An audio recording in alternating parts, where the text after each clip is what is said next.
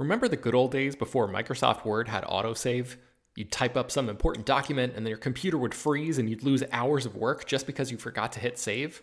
Well, that's what it's like going online without ExpressVPN. Every time you're connected to an unencrypted network, whether it's in an airport, a hotel, a cafe, or anywhere, your online data is not secure. Any person on that same network who knows what they're doing can gain access to your personal data. Bank logins, credit card details, passwords, all the stuff you don't want people seeing. Unfortunately, hacking has become much easier than it used to be. People don't even have to be exceptionally skilled to do it, and there's a lot of money to be made by selling your information on the dark web. ExpressVPN stops hackers from stealing your data by creating a secure, encrypted tunnel between your device and the internet. It's incredibly easy to use. Once the app is running, you literally click one button to get protected. And it works on your phone, laptop, tablet, and more, so you can stay protected on the go. I've been using ExpressVPN for a little while now, and I can rest easy knowing my info is safe and secure. I've heard horror stories of people who've been hacked, and it sounds like a massive pain to try to get any resolution in the aftermath, so I am not interested in finding out what that process is like.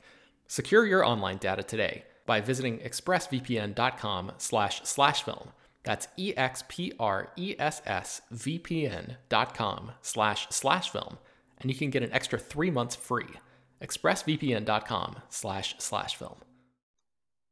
Hello, everyone, and welcome to Slash Film Daily for Thursday, January 27th, 2022. On today's episode, we're going to discuss the latest film and TV news. This is Slash Film editorial director, Peter Sciretta. And joining me on his podcast is Slash Film editor, Brad Oman. Hey, that's me.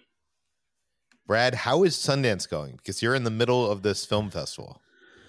Yeah, I'm actually pretty much on the tail end. I don't really have anything left to review. I've got a couple movies left that I'm going to watch that either Chris or Ben have already reviewed, and it's been all right. I think I'll have 22 or 23 movies under my belt when all is said and done. And it's been pretty decent. You know, it kind of similar to last year's virtual Sundance Film Festival. There's not like many super high profile movies, even in the premiere section.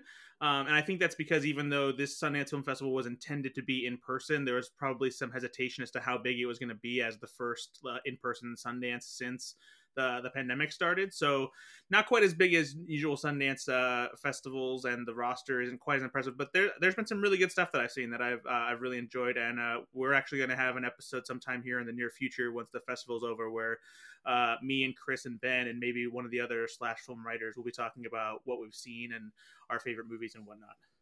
Yeah, I can't wait to listen to that because if you've never really been following the Sundance thing, like, you know, Sundance is a film festival that happens every January in Utah. And now it's online, obviously. But it kind of sets the taste of films for the year. And there's typically at least a handful of movies that come out of the film festival that are very much on like a lot of people's top 10 lists at the end of the year, and sometimes in award consideration. So it's kind of like getting a preview. And sometimes the movies that play at Sundance don't come out for more than a year after they debuted at Sundance. So Indeed. Yeah. So anyways, let's jump into the news. We have a short episode today. I wanted to start things off with the story that started earlier in the week. So Peter Dinklage was on WTF with Mark Maron, and this was written up by The Wrap, and we covered it. Basically, he was talking about Disney's new live-action adaptation of Snow White. And here is the quote that Dinklage had. He said, literally, no offense to anybody, but I was a little taken back when they were very proud to cast a Latina actress as Snow White. You're still telling the story of Snow White and the Seven Dwarfs. Take a step back and look at what you're doing. It makes no sense to me. He continued, you're progressive in one way, and you're still making that effing backwards story about the seven dwarfs living in a cave together. What the F are you doing, man? Have I done nothing to advance the cause from my soapbox? I guess I'm not loud enough. So that was picked up by many news outlets, and it actually forced Disney to issue a statement. So Disney issued a statement, and they said to avoid reinforcing stereotypes from the original animated film. We're taking a different approach with these 7 characters and have been consulting with members of the Dwarvism community. We look forward to sharing more as the film heads into production after a lengthy development period. And THR also added on to that, the Hollywood Reporter, noting that the production will employ cultural consultants as they did in previous films like Aladdin and Mulan. So this is interesting. I it's not clear on if whatever Disney is going to take to the steps that they're going to take to adapt this this version of Snow White. It's not clear if this is in response to Peter Dinklage's comments or if this is something they always intended. I mean, casting Snow White the way they did, I mean, really feels like they were taking a different approach from day one, casting Rachel Ziegler, who you can see in West Side Story right now. She's amazing. And I can't wait to see her as Snow White. So we don't know, if this was a response or like, was this always in the cards? We obviously didn't know much about this story, but I wanted to ask you, Brad, like, how do you adapt the story of Snow White and the 7 dwarfs without dwarfs? Because and by the way, I want to say I'm not saying that in a I'm defending the ability to adapt 7 with the dwarfs. I don't think I do think that is not cool to do that in today's stage, but like, what is the answer? Because to me, it's like almost like they're a big part of the story. Let's not adapt it at that point. Yeah, I mean, I don't know. This is a tough thing because, like, the idea of featuring characters who are dwarves and that term, being applied to little people, as I believe the proper nomenclature is, is something that feels like it's creating like a sense of other and making them feel like inherently fantastical people when there's nothing that's necessarily inherently necessary about those characters being dwarves. So I don't know if it's just the idea of having little people be represented by dwarves in Hollywood, on the big screen, and having them be basically what amounts to like some kind of fantastical creature as opposed to just normal people, is kind of the problem. And I guess Snow White and the Huntsman kind of, I guess, went against the grain a little bit with this but also kind of, I don't know. I'm not sure how well this worked necessarily, but they used actors that played dwarves and they just used forced perspective and special effects to make them look like smaller people. So I'm not sure what you do here. A part of me feels like Snow White is the kind of story. Yeah, is it going to be just a bunch of men living together? Like, I mean, I could see them doing that approach, or would it be different if you if you cast actors in these roles and you made them the size of like mice, like they're like really small and not representing like I don't know. I'm not sure how you approach this. I really don't know. It maybe speaks to the larger problem too of how the idea of dwarves have been like ingrained into fantasy culture when they really probably shouldn't be, just because they are shorter people, Yes. Because like Lord of the Rings, has characters like hobbits and gnomes and things like that, and they're not necessarily directly correlated to the real existence of little people in society, so maybe that's where the issue is, and like that dwarves is something that maybe should just be cut from being this fictional part of movies that are set in fantasy worlds. But at the same time, on a much different scale and conversation, I guess, maybe we should just stop trying to retell Snow White. Like we get it. We've seen a lot of different versions, and none of them have really been all that necessary or needed, and have become important parts of pop culture and the zeitgeist. So maybe just knock that off.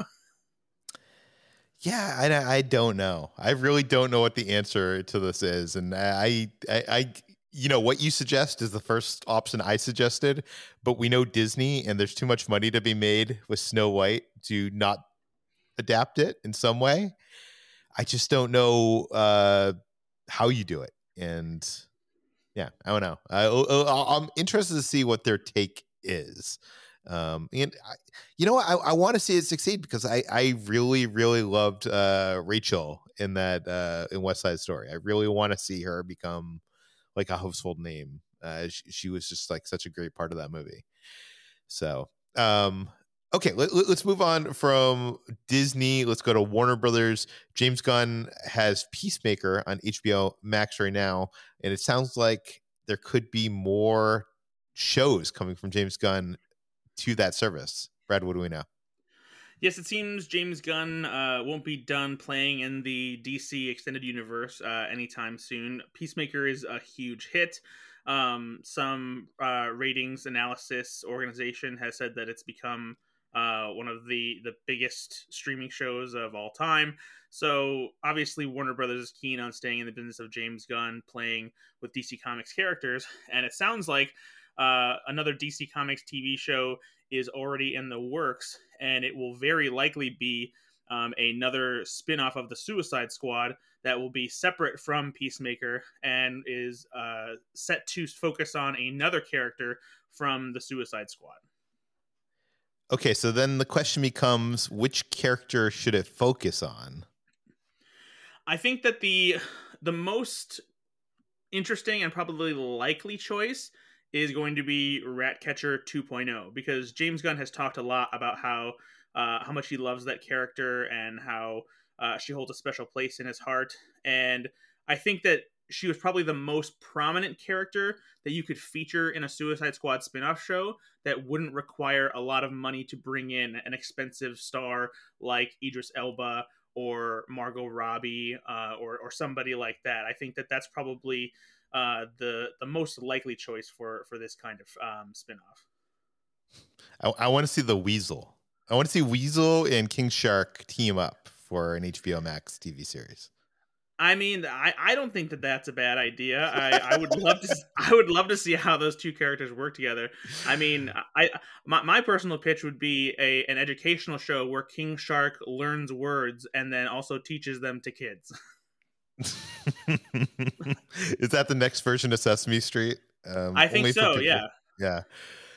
Yeah. I don't know. I really don't know which way it's going to go. James Gunn, you know, he always keeps you guessing. I'm never sure what approach he's going to take. What appeals to him. I mean, he always kind of goes for the. I don't want to say like, I don't know. Is there a possibility that, I don't know, like maybe like Captain Boomerang or no? I would like. Well, I mean, unless they went with prequels, that's not possible. Yeah, it would be I know that. I don't know. You know what I'd like to see? I'd like to see maybe something that could bring in a couple of these characters. Maybe like you know. I mean, that's entirely possible because the Peacemaker series, you know, it puts Peacemaker in another Task Force X team, you know, where the rest of the team are just like agents who are supposed to keep him in line and work with him on missions. So it's entirely possible that they could send a smaller, you know, sect of Task Force X, you know, and give them their own spinoff.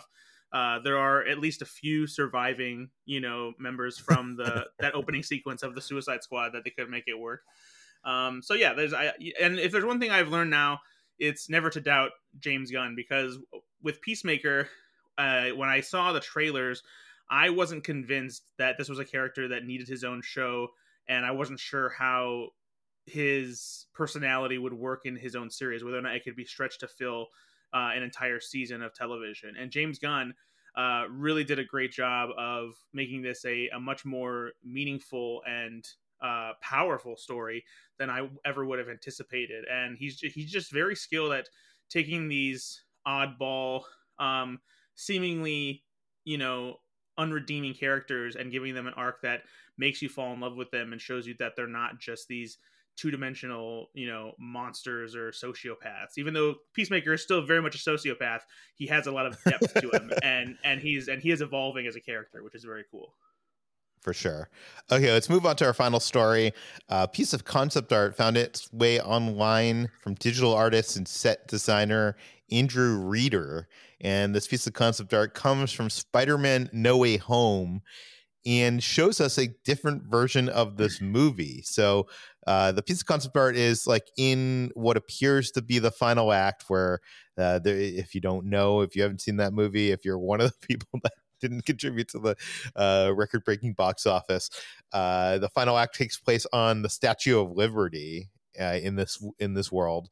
And the concept art here shows a character that did not appear in the movie. It actually shows Mysterio. So I'm guessing originally this movie was going to put together like an actual Sinister Six, and Mysterio was going to be part of that Sinister Six. I don't know. Do you have any theories, Brad, on why that didn't happen? I mean, if anything, I'm betting that it was probably a little harder to bring Mysterio back so immediately after his demise in Spider-Man No Way Home. And I think the difference between Mysterio and the other supervillains that we see is Peter already tried to redeem Mysterio and get him to stop what he was doing, and it didn't work. And Mysterio took the route that he did, and it resulted in, his own death. On top of that, I think logistically he comes from his own multiverse too, so that would he doesn't really. I mean, so like it would that would remember that was a lie. No, I'm saying from like the Tom Holland MCU multiverse. Gotcha. Yeah, I see what you're saying. So yeah, that would make even more of a difficult explanation as to how he's back from the dead in his own universe. But I think also on a practical scale, I mean, because you could easily explain that by this being a Mysterio from a different universe, since there are always a lot of different variants out there. But I think with Mysterio, his abilities came from illusions that were projected by these drones. And so I think having Mysterio try to battle with drones in this environment where you have all these other supervillains who have either powers that are, explained by accidents or, actual tangible things that they can use that aren't on such a grand scale.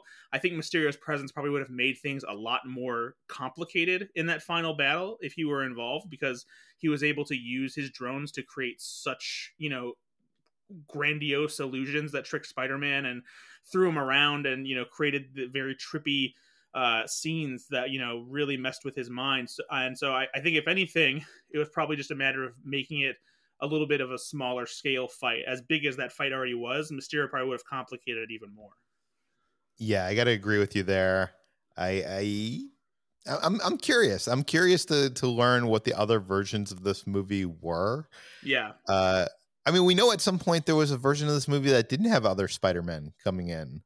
So maybe this could be from that. I don't know. It shows them. I was gonna say it shows him versus like Doctor Strange flying around the Statue of Liberty. But, and also, it looks like the Statue of Liberty is like being torn apart as well. Yeah, it's funny. Panels of the metal are coming off.